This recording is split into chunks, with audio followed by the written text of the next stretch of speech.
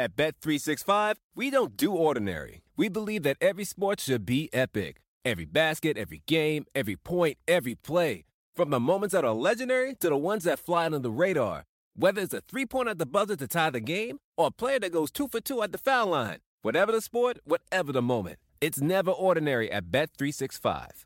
21 plus only. Must be present in Virginia. If you or someone you know has a gambling problem and wants help, call 1-800-GAMBLER. Terms and conditions apply. Everybody in your crew identifies as either Big Mac Burger, McNuggets, or McCrispy Sandwich.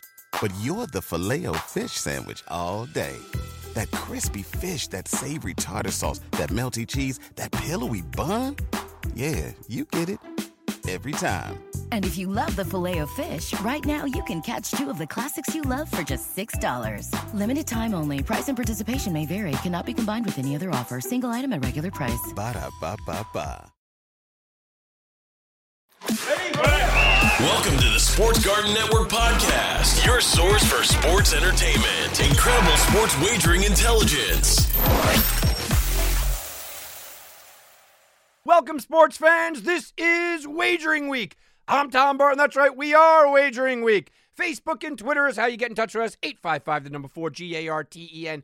iTunes, iHeartRadio, any of our fine syndicated affiliates. And if you go on social media, make sure you use the hashtag SGN. All right, guys, what a week that we have. Oh, my goodness. We're going into the Sweet 16. We're going into the Elite 8. You would assume that college basketball is dominating the landscape, but wait a minute. Major League Baseball is back and a huge trade in the NFL. So we're going to get into all of that today.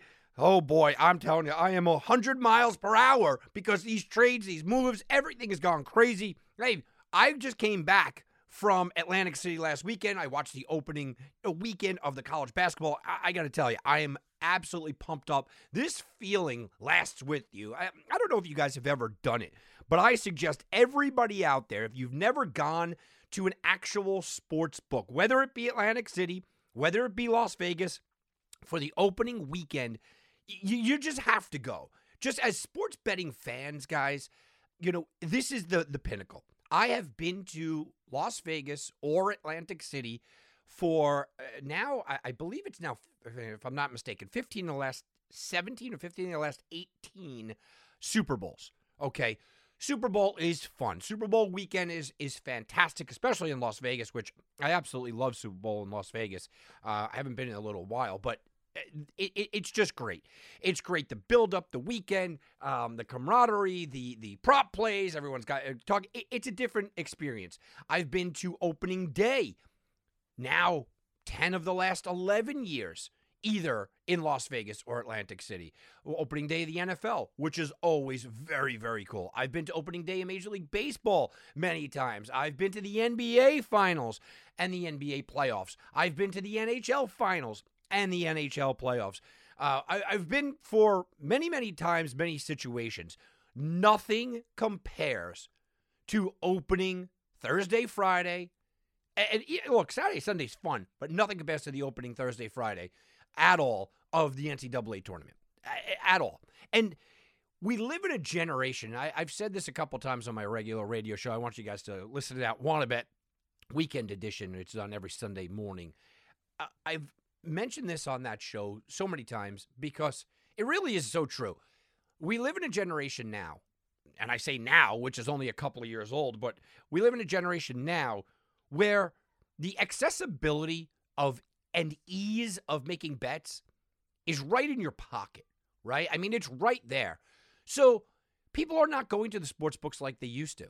People are going to regular sports bars. People are staying at home, sitting on their couch, and just plugging it in. But there's a different atmosphere. Dare I say I like it better than the game itself. And I like it better than the game itself because of a few places, a few problems, and being different places affects you differently. And let me explain. So if you go to the game itself, let's say you went to the NCAA tournament, you're not getting all the games. Right? So you're only in one location. You're not getting all the games. And generally speaking, you're surrounded by fans, okay? Not by bettors, by fans. So yeah, that's fun, but once your team is out, now you're kind of rooting for whoever comes up next, and prevailing, usually it's whoever's sitting around you that is the ebbs and flows of it, and this is a limited viewing. You don't get to watch the other games. Look, going to the NCAA tournament is fantastic, but there's a lot of drawbacks there from a live event. In a sports book, it's everybody that's there with the same mindset as you. Everybody is there with a betting mindset, which is just such a cool situation. Everyone's there. Usually they're sitting there for the 10, 12, 14 hours that you are. You get to know the people around you. You're high-fiving. You're up and down. One of the great stories I can tell you from this weekend is we had a table of guys behind us, about 10 guys, and the table next to them, about 8 to 10 guys. One of them, all of a sudden at the end of the game, at the end of Villanova game on Friday, everyone's cheering and go crazy. And, the game's well in hand. There's only about 3 minutes left in the game. Villanova's well in hand. They're going to move on in the tournament. Okay, no big deal. And you hear the cheers and the crazy cheers. Well, why? The table behind us had over 58.5 for the team playing Villanova as a team total. The team next to them had over 59. They got the bad number at 59. And it really did come down to pretty much the last shot. And the last shot got them to the 60. But the whole place, the hundreds of people that were in the sports book at that moment, were all rooting for these guys because the games were over. The Villanova game was over. We were in that kind of spot where we're waiting for the next game to come on. These guys were cheering all day, and we all became kind of close with them and friends with them. Okay, now we're cheering. I mean, and that happens. And you see things like people cheering for the total, or cheering for a team total, or cheering for a player prop. And at a sports book, most people are friendly. They want to show you what they have. Guy standing next to me during the NCAA tournament just came over, just started talking. He's like, look, I got LeBron. I need a couple of points there, and I need, a couple assists from Westbrook. Now, all of a sudden, after the games are over, I'm sitting back, and I have that small window, like I said, and I'm going, all right, now, games are over. I'm rooting for this guy to hit his LeBron prop. I mean, that's just kind of the way that it is. And one of the other interesting, factors is you get very interesting best friends. We watched on Thursday Texas play Virginia Tech. And the guy in the Texas hat and the Texas shirt, and he was all Texased out, right? He's yelling across, getting all excited about his team coming back, and the Virginia Tech guy is yelling, and they're sitting, a couple of seats away from each other. They certainly didn't know each other, and they're yelling and screaming. It never got tension, but they were definitely giving it to each other and giving each other to each other the whole game, really, really riding each other. All right, they lose. The Virginia Tech guy's upset. Kind of storms out. He's a little mad. The Texas guy's doing a dance, and here we go. Well, 2 games later, right? Because that was late. 2 games later, all of a sudden, in the middle of the game, they're high-fiving. Why? Because now the Texas guy and the Virginia Tech guy were on the same ticket. Okay? So now they're best friends. It wound up winning. They were high-fiving. They were drinking shots together. I mean, that is the sportsbook feel. So I just wanted to kind of give you guys a little, just a little taste of that, because I do think it's important that we remember, things like that. Like I said, look, the mobile app and the mobile app experience, it's a very new experience, right? We get that. But there are some drawbacks because the sportsbook is fantastic. All right, let's quickly take a look at Thursday's games. I know some of you guys will probably listening to this on Friday, so we'll get into Friday's games segment 2. So give me about 10 minutes here. I just want to run through Thursday's games and what we have. Look, Gonzaga against Arkansas. My feeling is that Arkansas was a team that I could see going out in the first round. As you guys know, I did take Vermont plus the 5. Nice job there. But you look at Arkansas, and while I could see them going out in the first round, I also very well said, hey, I could see them in the Final Four.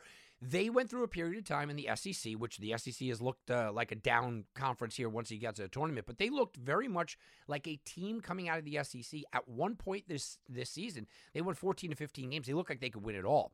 Now, Gonzaga is a team that did struggle early on in people's minds. And Gonzaga seemingly during the tournament always struggles a little bit early on in people's minds.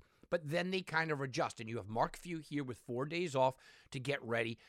The total is 155. I don't know if I could go and touch on a 155 and a half. It actually ticked up to. I don't think I could touch on that total. But I probably won't touch the under either because Arkansas's lack of defense does get alarming at times. I can't see Gonzaga losing this game, but I certainly could see Arkansas keeping this one close. Villanova, Michigan, another game where you're giving a superior coach, and you could like Juwan Howard all you want, but Jay Wright may be the best coach in the country. You're giving Jay Wright 5 days here to get ready for Michigan. Villanova's a 5-point favorite. 135 is the over-under, or at least that's what it opened up at. I see 133.5 out there right now. That's probably a more realistic number. Villanova is going to have problems inside. Michigan has the inside. They're going to control the glass. They're going to have the bigs underneath. But Villanova is one of those teams that they don't care. You know, in a matchup situation, they don't care at all if they're going to lose inside. They are a superior team from the outside. They like taking that 3-ball. They have no problem taking that 3-ball. And while Michigan has a fantastic player who probably will go out there and dominate in the NBA, I still think Connor Gillespie at this level is still the best player on the court. So you have the best coach on the court. You have the best player on the court. You have an outside shooting team that is going to be forced to go outside. All lines up for Villanova for me.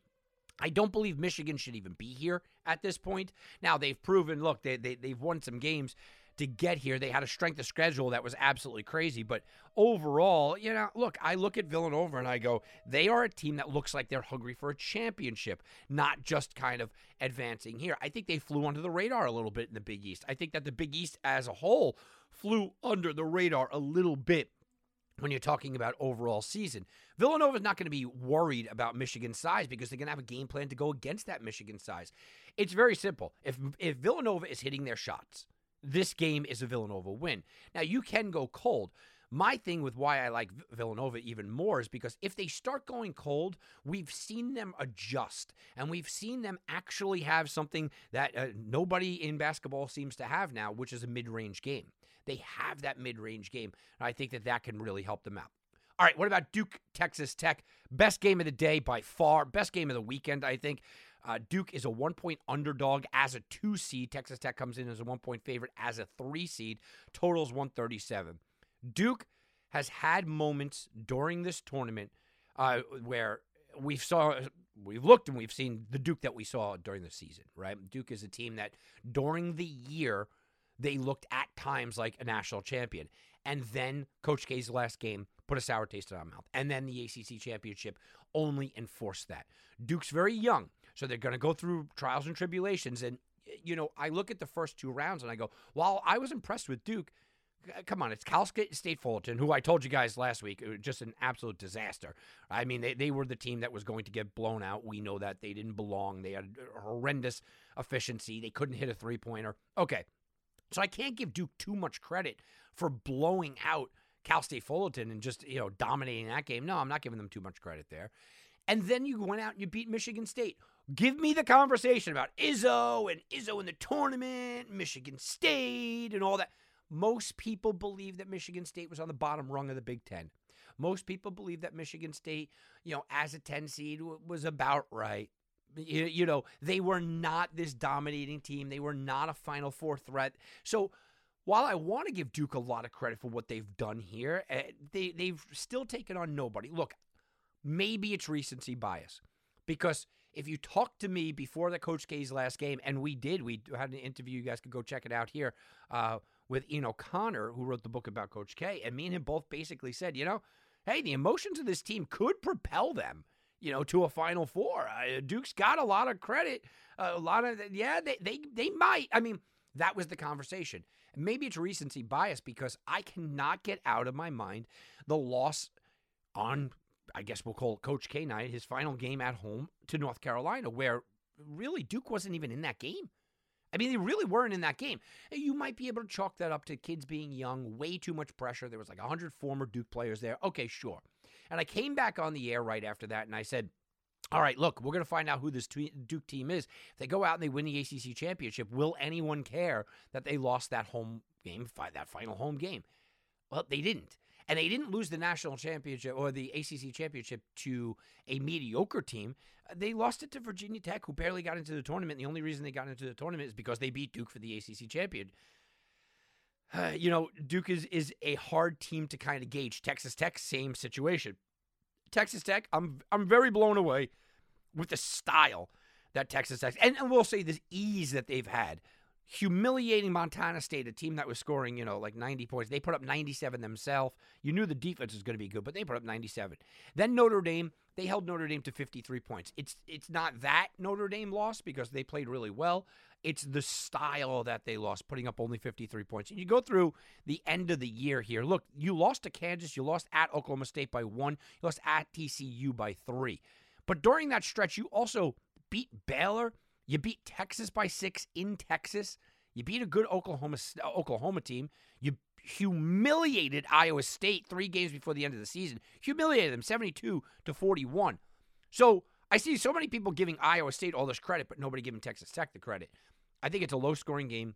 I think it's a game where, I would not be surprised to see Duke moving on, but I think the line is right. I think that the line should be Texas Tech, favored by 1. And then finally, the late game is Arizona-Houston. Arizona-Houston, you look at, okay, Arizona's the 1 seed, Houston's the 5 seed, but Arizona is only a 1-point favorite here. Over-under's 144.5. Arizona just puts up 80 points every single night. Every single night, it just looks like Arizona's going to put in 80 points every night. 85 against TCU, 87 against Wright State, 84 against UCLA, 82 against Colorado, 84 against Stanford, 89 against Cal, 81 against Stanford, 91 against USC. Now, they lost against Colorado, at Colorado, in a weird loss. Before that, 97 Utah, 84 Oregon, 83 Oregon State, 92 Washington. I mean, they're putting up 80 a night. But here's the thing. They're also allowing about 70 per night. Allowed 80 to TCU. They allowed 70 to Wright State. Okay, 76 to UCLA. 72 to Colorado. 80 to Stanford. So they're giving up a lot, but they're putting in a lot. And that might be the difference here. Arizona has the bigs underneath to really dominate this game. But Houston's defense is what is going to really separate this. Houston's got to stop them from getting 80. You're not going to outscore Arizona. You're just not going to be that. Now, Houston's defense held Illinois to 53. Now, Illinois is a completely different team. They are an underlooking team. They've been an underlooking team all year. They held UAB to 68. That's actually more impressive than the Illinois score because UAB was scoring pretty well.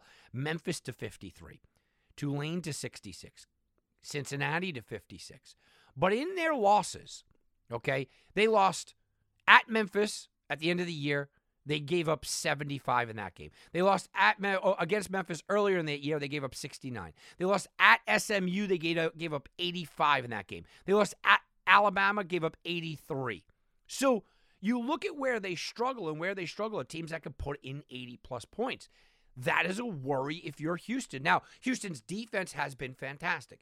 And if you believe here, now this is one of those rare double plays that I think you could have. If you believe that Arizona wins, you might as well just take Arizona in the over.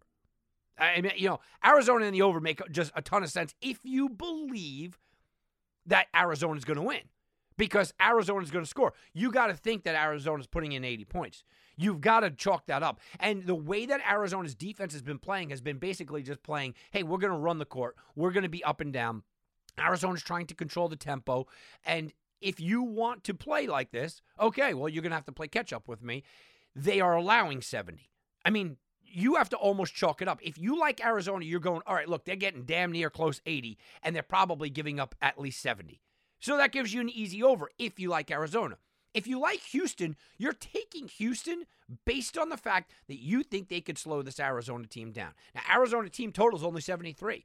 So a lot of people do believe that they could slow this team down. You look at Arizona and Houston and you go, okay, if you like Arizona, Arizona in the over makes sense. But if you like Houston, Houston in the under makes sense. And I often tell people this as well. I'm not saying to double it up. If you're going to go out there and bet $1,000 on Houston, I'm not telling you to go bet $1,000 on Houston and $1,000 on the under, okay? What I'm telling you is that have a little fun with it, right? Try to kind of counteract it. Take $750 on Houston and take $250 on the under. Take $750 on Arizona and $250 on the over. And have that out clause that if the style of play works, that you handicap the game the correct way style-wise. And the style is the slow down style for Houston. And the style for Arizona is the speed them up, run the floor. That's your style for Arizona. If you handicap the game correctly, usually the total is what you get. And in a game where it's a 1.5 point spread, which it sits at now, you could get Houston at 1.5 in some spots still. If a game is 1.5 spread, which it sits at right now, you could handicap this game pretty perfectly. You could have pace of play. You could have a defensive effort or the offensive effort. You could do everything. And then one bucket at the end kind of just throws you off. You don't want to be in that situation with Houston or Arizona, but you can counteract that with going with a total. So, look, I think that these games are going to be a lot of fun. I do look and I say I could see an upset in most cases. And you look at the lines, 1, 1.5, 1, 5. Gonzaga is the biggest line at 9.5. But the rest of them are pretty much close, tight games. This is a really well-lined situation. These are really well-lined games. Very, very sharp lines here. But I think you can find a little bit with the totals. The totals make a little sense to me. All right, guys, let's take a quick timeout. When we get back, we're going to go over Friday's games here, and we'll get into everything that's going on in the second half of the Sweet 16. All that and more right after this, right here on Wagering Week. And now back to Wagering Week with Tom Barton. I'll bet you $20 I can get you gambling before the end of the day. No way. I'll give you 3-1 odds. You're on. What are the odds? What are the odds? Well, I have in front of me the odds to make the Final Four. I love these alternate kind of prop plays. So in the Western region, the odds to make the Final Four, Gonzaga minus 165, Duke plus 400, Texas Tech plus 450, Arkansas is 10-1. Over in the South region, Arizona plus 125, Houston plus 225, Villanova plus 230, Michigan at 10-1. Over in the East region, Purdue minus 125, UCLA 2-1, North Carolina is 4-1, St. Peter's is 30-1. In the Midwest region, Kansas minus 175, Miami plus 500, Iowa State plus 550, Providence plus 600. That is what are the odds. Well, I kind of like these. I got to say, I kind of like when places like this put these out and you're able to kind of jump on them. I know that this is at Circa and Westgate. I don't know if you could find these readily available in any of your really offshores anything besides offshores unless you go to Vegas itself. I haven't seen them on FanDuel or DraftKings. I also checked Caesars. Caesars had them up for a little bit or a variation of this, and I had heard BetMGM did, but I didn't do the checking because I only got these updated odds early this morning. All right, let's talk about it, though. Gonzaga, look, I mean, that makes sense. Odds to make the Final Four. They got 2 more games they got to win. They're going to have to beat, obviously, Arkansas and then, either Duke or Texas Tech. You're laying 165. So, if you were money lining him, you're getting, if you're money lining this with Gonzaga, you're laying 9.5. So, I mean, the money line is nearly 4-1. So, okay, there's good value there in the first round. And then in the second round, what are the odds going to be? I mean, Gonzaga against Texas Tech or Gonzaga against Duke is going to be more than 165. So that's a good, smart bet. And I like Duke, Texas Tech because it's 1-1. And if you're going to take Arkansas, rather than taking them 10-1, I'll just take them money line in the both of the games where they'll be underdogs. You talk about the South region, Arizona, Houston, Villanova, Michigan. I thought Villanova could be worth a stab because I do like them. Right now they are minus 170 on the money line, and then the second game they'd probably be underdogs. So I don't love that, and I thought maybe at 3-1 you could have a shot. If you're going to take a shot at anybody, I mean, maybe Michigan at 10-1, but again, the same situation. Now, they're not getting a lot against Villanova, and if Houston wins, they won't be getting a lot. So I guess Michigan would be the smart play. I don't like it, but Michigan's the mathematical smart play there. Over in the Eastern region, I had Purdue going, but I think Purdue, UCLA, North Carolina are all very, very dangerous. You don't go anywhere near St. Pete's here. Sorry, guys. They're not making the Final Four. It's just not happening. The Midwest region, look at the Midwest. Kansas minus 175, Miami, Iowa State. You don't know what's going on in Providence. Look, I think Kansas minus 175 is just a great play. It's a great play because, look, Kansas over Providence, we'll get into that in a moment, but the line is pretty juiced up, and then it's going to be the same thing against Miami and Ohio State. So while I could hear the argument on Gonzaga, and mathematically, Michigan makes a lot of sense. So Gonzaga, I get. I can't really argue against that. I'm not going to take it, but I can't argue against it. Michigan makes the most mathematical sense. I'm staying completely away from the East. Kansas is my bet. If I'm doing that, Kansas is the team that I'm going with here in this situation, just because, who they have to play and what the lines are going to be. You're actually getting a pretty good advantage at minus 175. So we'll start there. We'll start with Kansas. They are minus 7.5, over-unders 141 against Providence. Good team in Providence here. I was down on them. I didn't buy into them. Look, they are the Big East regular season champs. No matter how fluky you want to say it is, that's what they are. They are the Big East regular season champions. And you could call it fluky all you want, and I have, but they are here, and they're playing well. And then, look, I didn't believe that they were going to get out of the first round. They did, and they've played well. And now they're sitting here in the Sweet 16, and they're continuing to play well. That is something that you have to start to look at. Kansas on the other side, Kansas has that Villanova look that I said, the look of a champion. Kansas is a team that's looking like they're streaking in the right direction at the right time. They absolutely look like you're giving Bill Self 4 days off to kind of wait and sit around and game plan for Providence. Providence has played a lot of tough competition this year. Providence has also played a lot of very close games this year. Kansas feels like, okay, we are just a superior team, and they have. Now, there are some things here. Kansas has allowed 68 or fewer points 6 of the last 7 games. So they're going to rely upon that defense. Kansas is looked at as an offensive shooting team, an offensive team that goes, all out. No. They're really not, guys. They have allowed 68 or less in 6 of the last 7 games. Providence, they've scored 66 or fewer in 3 of the last 4 games. So you expect this to be a relatively low-scoring game. This looks like a game where both of the sides are going to have a problem scoring. Kansas may have an easier time, but they should be keeping Providence to 66, 65 points or less. Now, remember, the total is 141, so it's not a high total, but it's something to pay attention to. Both teams are allowing other teams, their opponents, to shoot just about 31% from three-point range. Now, that's ranked 33rd and 34th in the country. You're not going to see a lot of threes. Once again, lends to the under here, lends to a slower-paced game, lends to a game that Kansas enjoys. Friars are getting 43% of their points from two-point shots. Yeah, when they were on the road. That makes sense, right?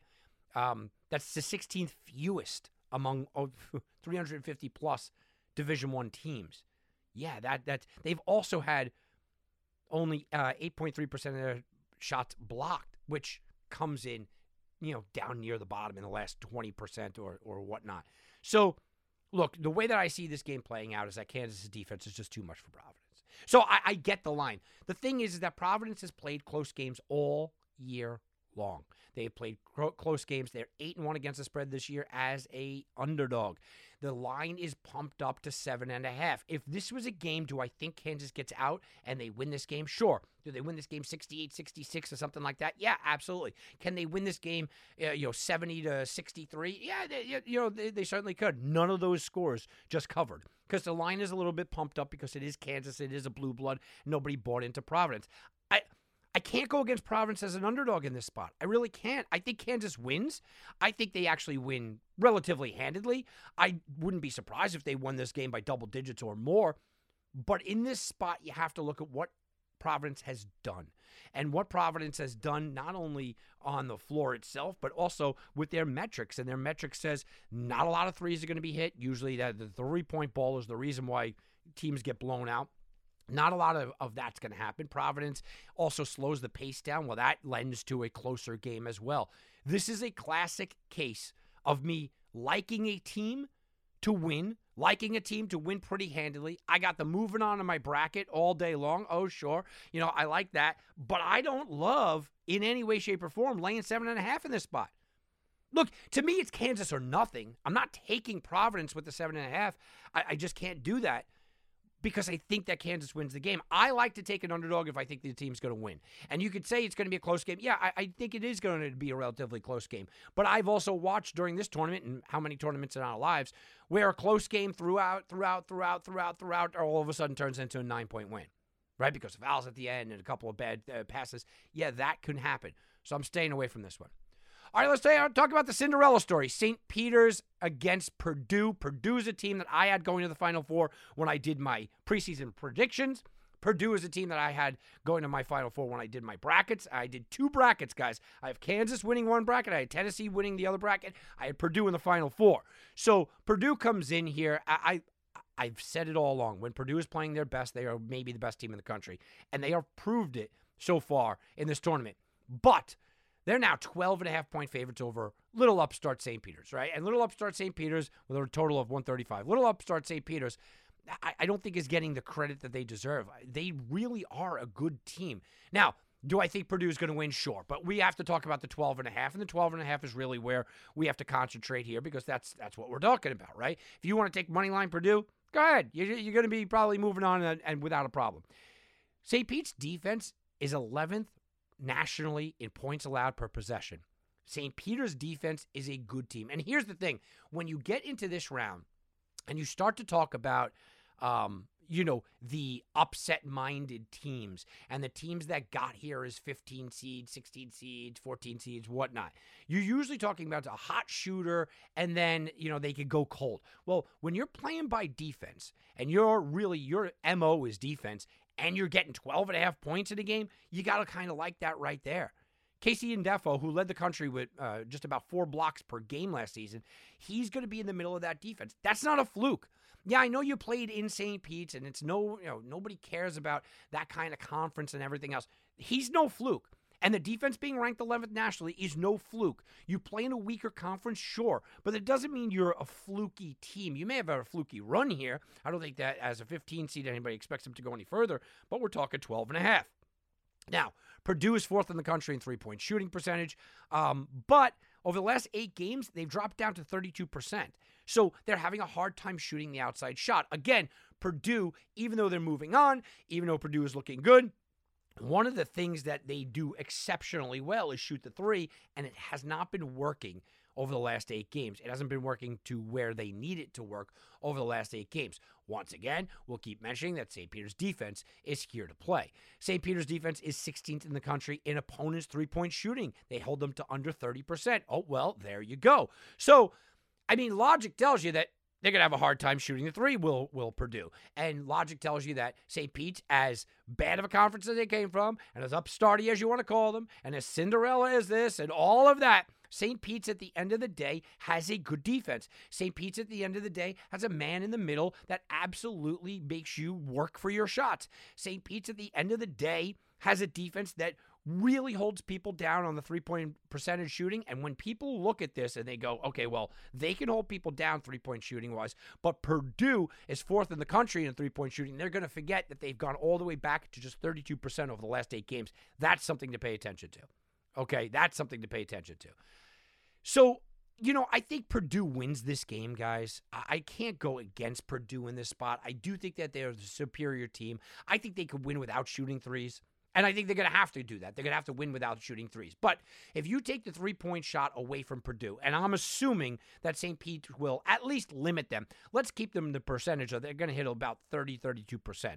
So if Purdue hits about 32%, and that's the only position that we're kind of saying, okay, Purdue is going to have a problem, St. Pete's going to have a problem, or will have a ease stopping them. Everything else St. Pete's will have a problem with. Yeah, I could buy into that. That means Purdue wins, which I think is going to happen. That probably means Purdue doesn't cover 12.5. I think it's an inflated line here. So you have 2 inflated lines where I'm leaning the dog in both situations. But if you ask me 2 teams to go to the Final Four right now, I'm saying Purdue and Kansas.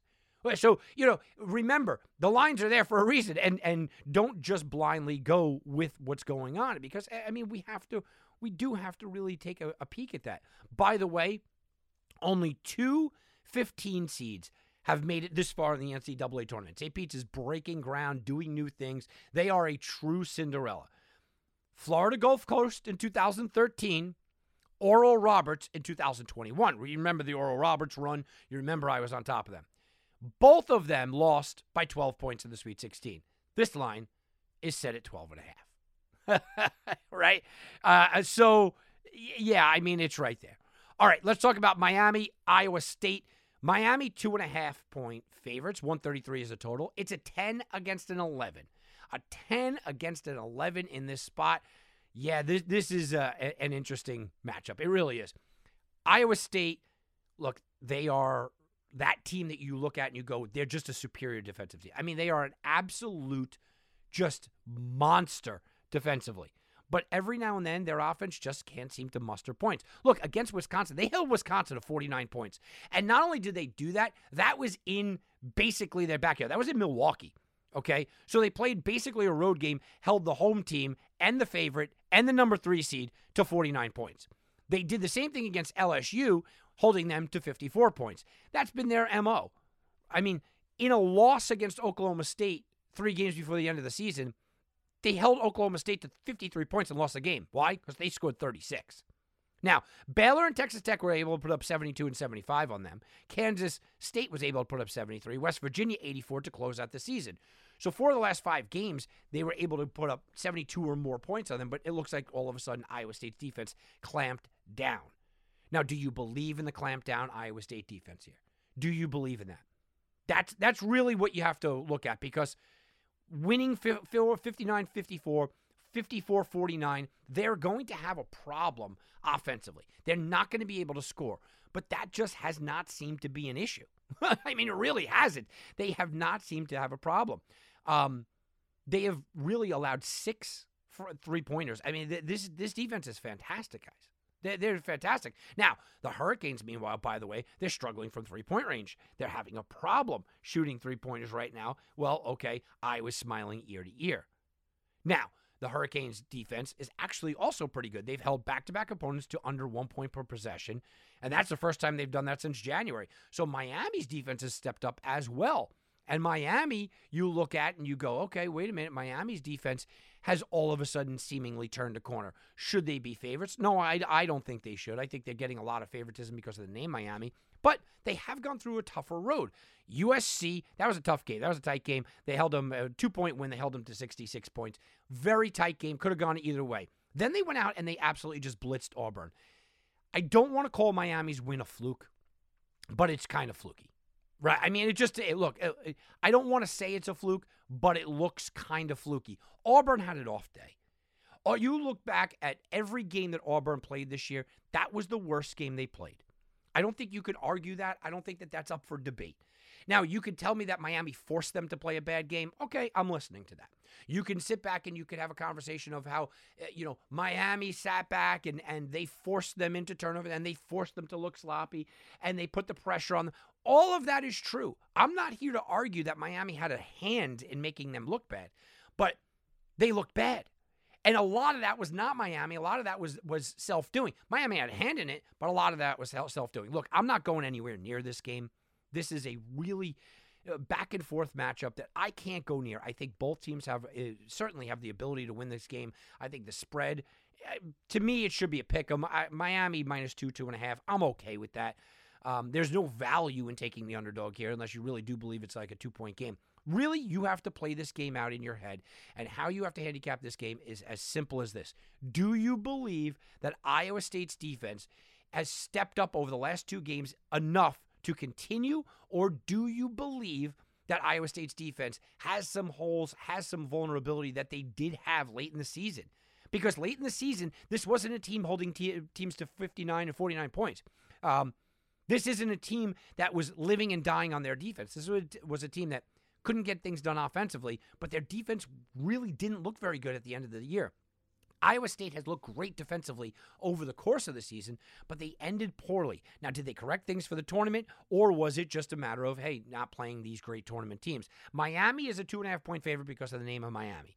They're also a 2.5-point favorite because they took down Auburn. Everybody thought how good Auburn was.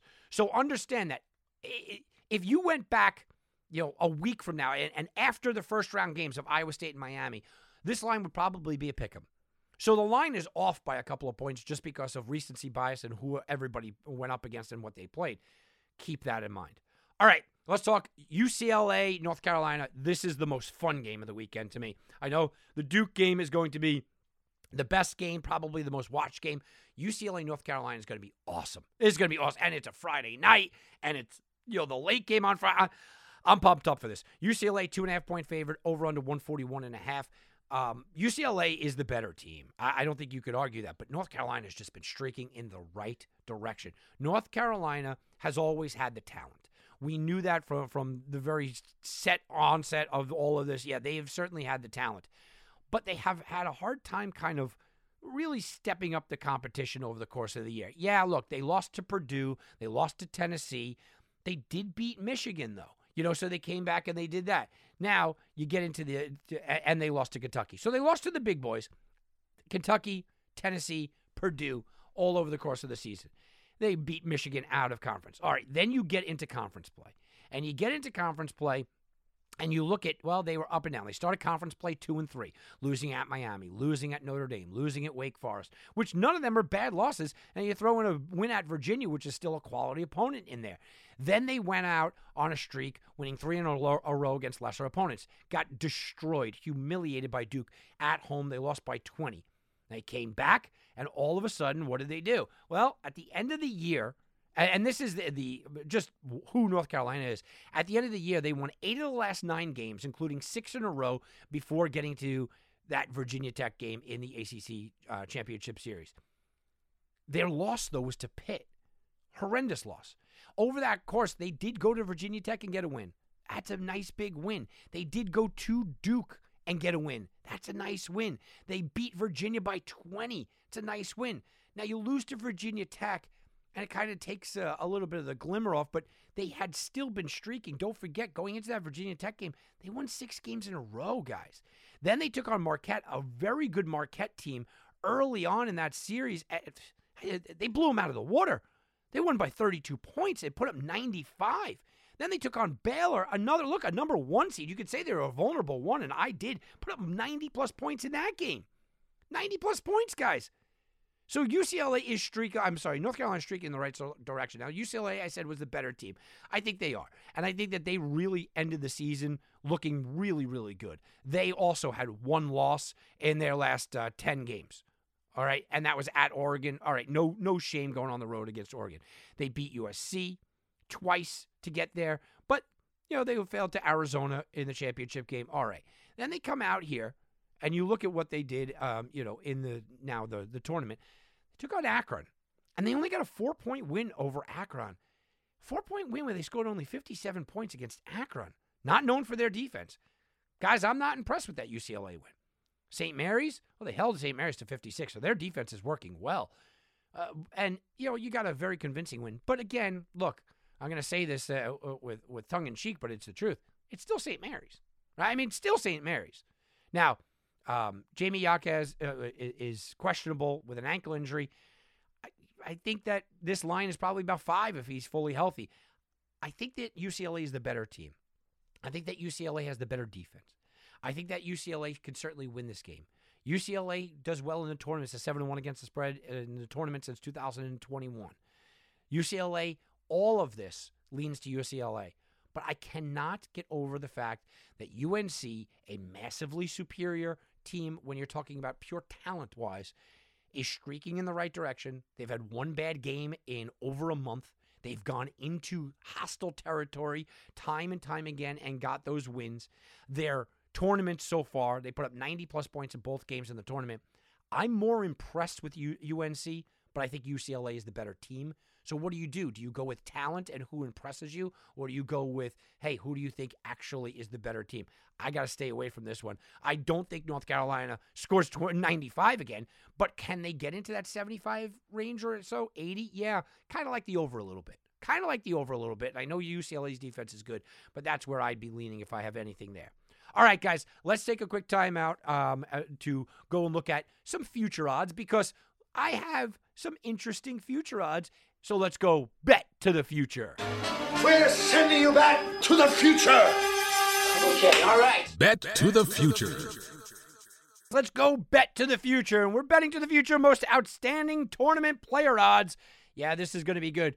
Drew Timme, 3-1 odds leading the way. Everybody thinks Gonzaga is going to the Final Four and to the championship and probably winning the championship. And that would make sense, the best player on that team. Holmgren, 9-1. You have guys like Ivy at 14-1. Connor Gillespie's 20-1. Colaco's 20 25 to 1. Johnny Juzang 25 to 1. Nembhard is 15 to 1. So you got some pretty good values. That is bet to the future. You got some pretty good values here. I'm not taking any of the favorites here, but it's hard. Look, it's hard. I mean, a guy like Gillespie makes sense. At 20 to 1, he makes some sense. He makes some sense because you think that he's going to get there. Villanova's got a chance to get there. Villanova's got a chance to win it. So he makes a lot of sense. I don't go on this because you're not so much banking necessarily on who's going to go out there and win the most valuable player. You're really going out there, and what you're doing is you're going and saying, yeah, I think that this team's going to win it all. I would rather just take all that money, right? I would just take all of that money that you were going to bet, and I would just rather throw it on that, on the idea that you're going to go out there. If you like Gonzaga, I'm just going to go take Gonzaga, right? I mean, Timmy will probably win it, but at 3 to 1, I'd rather just go take Gonzaga to win it all. That makes more sense to me. If he's going to be the most outstanding player, it's probably going to be from a team that wins it. I would just take that. Doesn't make it. I don't know. I don't like this prop play. I don't love it. I know a lot of people like it. I mean, and they really like it. I think you just take the team to go win it all. Just take that money, roll it over, and say, this is my championship team. This is my championship winner. This is the team that I have going all the way. I just think it makes more sense. All right, guys, we're going to switch off of college basketball. I know, crazy. But we're going to switch off of college basketball, switch off the Sweet 16 talk and the Elite 8 talk. By the way, the next time we talk, we're going to be talking Final Four. That's kind of exciting. We're going to switch off of that, and we are going to go into the NFL. Because in the middle, just like Tom Brady, right, ruining Selection Sunday. And, a lot of people just really brush that over. Tom Brady could have announced it any time, any day, anything. You guys know I'm a big Brady fan. Why announce it on Selection Sunday? I mean, come on. That was just, that was that was the evil Tom Brady.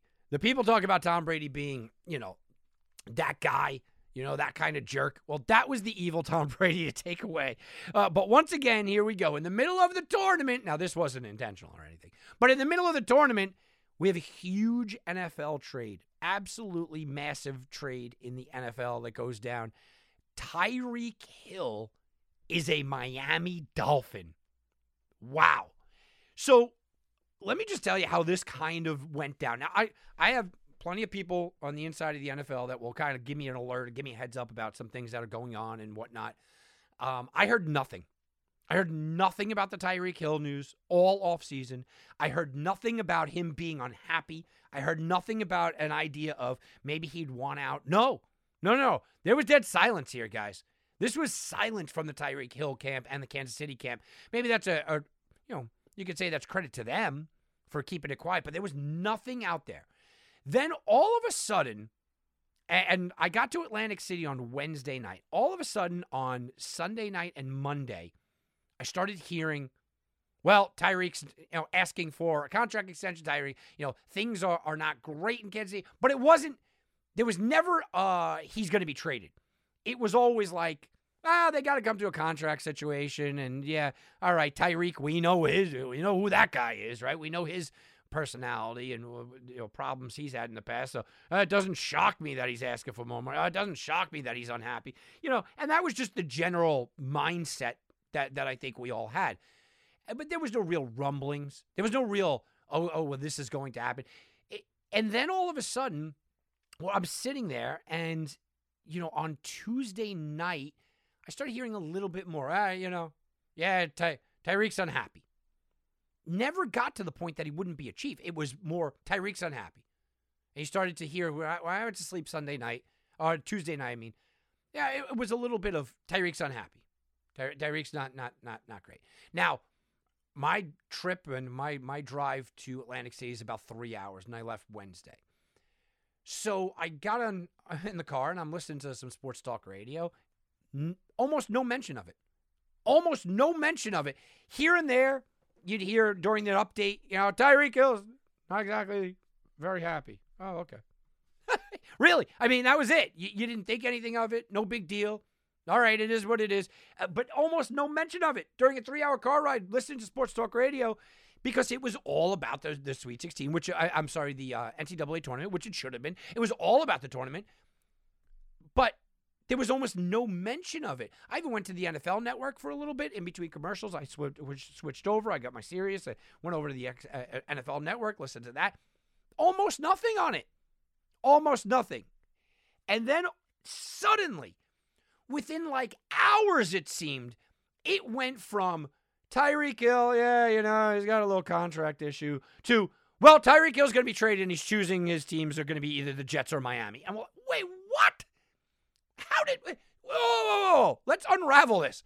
First of all, Tyreek's being traded. In my opinion, one of the most important 1-2 punches in NFL history is being broken up with Mahomes and Tyreek.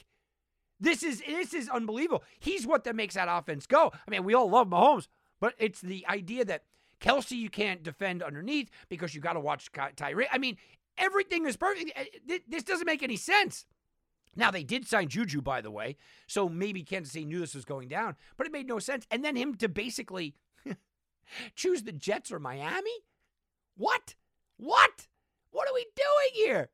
Are you kidding me? So Tyreek gets, then it seemed within minutes we were in the sports book and, you know, people were like, oh my goodness, Tyreek might go to the Jets. He might? What? He might go to the Jets. Yeah, it's possible he's going to the Jets. I'm here in Miami. You here in Miami? Yeah, those are the two teams. And then within minutes, I felt like I didn't even finish our sentences, and it was, nope, Tyreek's gone. He just went to Miami. What?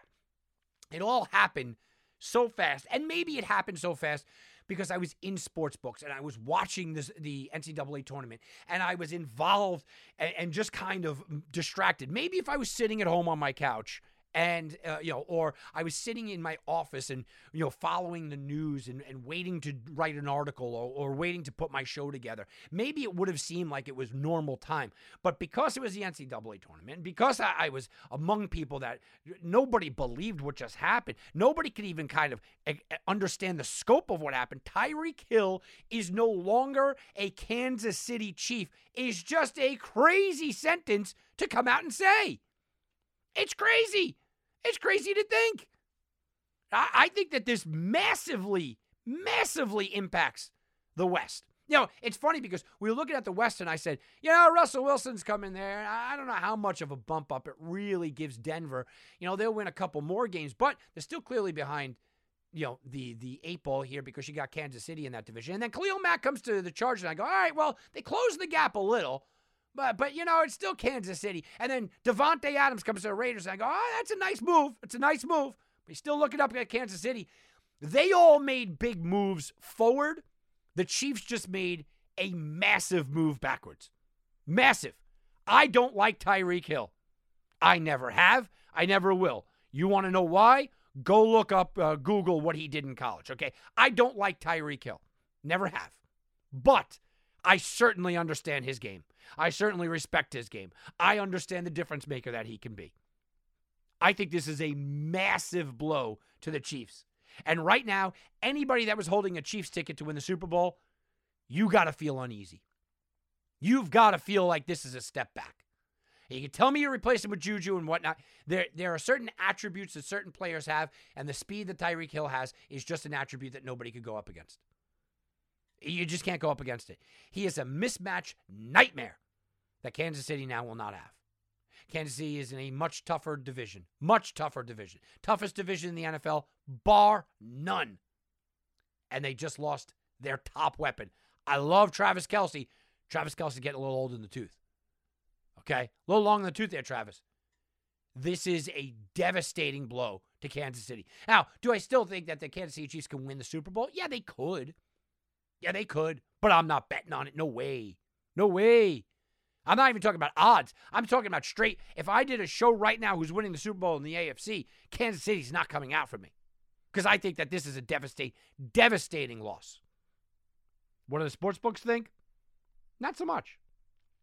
Not so much. Caesars Sportsbook, the Dolphins' chances went from 70-1 to 40-1 to win the Super Bowl. Their odds to win the AFC went from 35-1 to 20-1. All right, still nobody's taking the Dolphins to win the Super Bowl. The Chiefs went from, this is at Caesars Sportsbook, plus 850 to plus 900 to win the AFC, or to win the Super Bowl, and then from 500 to 400 to win the AFC. I mean, it's negligible. Negligible. And another sportsbook over at BetMGM, before the Tyreek trade, the Chiefs were plus 900. Dolphins were plus 5,000 to win the Super Bowl. After the trade, Chiefs were still 9-1. Dolphins are still 50-1. So they don't think it's that big of a deal. I do. Sorry. To me, this is a trade that will resonate. As far as the Dolphins go, by the way, Jalen Waddle and Tyreek Hill playing on the same field together. Wow. I think that Miami, and I know Miami wants to go to a run-first offense. You know, their new coach is a run-first guy. I get that. I think Miami's going to be throwing slant patterns all day long. I mean, I think Tyreek maybe makes them a playoff team. I think that this is a massively impactful trade. The other trade that went down, Matt Ryan is now an Indianapolis Colt. Is Matt Ryan marketably better than Carson Wentz? No. Do I think that the Colts can win with Matt Ryan? Sure. Do I think Matt Ryan's winning a Super Bowl? No. Do I think it was a good move? Yes. And that's how I feel. You know, Matt Ryan's 37-6, by the way, when a player runs for 100 yards in a game. I'm speaking to you, Jonathan Taylor. So I think the Matt Ryan situation, while it was a good move, doesn't move the needle for me. Can I go there? You know, while it was a good move, I think of the Colts ceiling the same exact way that I thought of the Colts ceiling when they had Carson Wentz. Not that I don't think that Matt Ryan's better. I think he's a better player. I think Matt Ryan's a better fit for that team. I think Matt Ryan can have a great year. But their ceiling is about the same, which their ceiling is fight for a division title. You have an opportunity to win a division title. As a matter of fact, you know what? I'm probably taking them to win a division title. But you're not getting by Buffalo. You're not getting by Kansas City. You're probably not getting by the Chargers. You may not get by Denver. You're not getting by Baltimore. You know, if you didn't play in that weak division of yours, you're a wild card team, with or without Matt Ryan. So I like the move. I think it's a good move. But on a betting circle, I don't see them much different than where I had them before this. All right, guys, that's going to do it for me. Enjoy the Sweet 16. Enjoy the Elite 8. Make sure you save lots of money here for the Elite 8. I know a lot of people go out there, they just put a big chunk of money down on Thursday and Friday, and then Saturday and Sunday they're sitting around if they had a bad day. I got nothing left, and I really like this game. So make sure that you play very smartly this weekend. There's a lot of games going on, a lot of big-time contests, a lot of contests that are going to be right in your face. So enjoy it, but make sure we make some money. I'm Tom Barton for Wagering Week.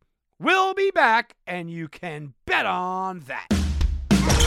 This has been a presentation of the Sports Garden Network. To be part of the show, call 1-855-4-GARDEN. That's 1-855-442-7386. Connect with us on Facebook and Twitter at Sports Garden. That's GARTEN. Get all your credible sports intelligence 24 hours a day by visiting us at sportsgarden.com.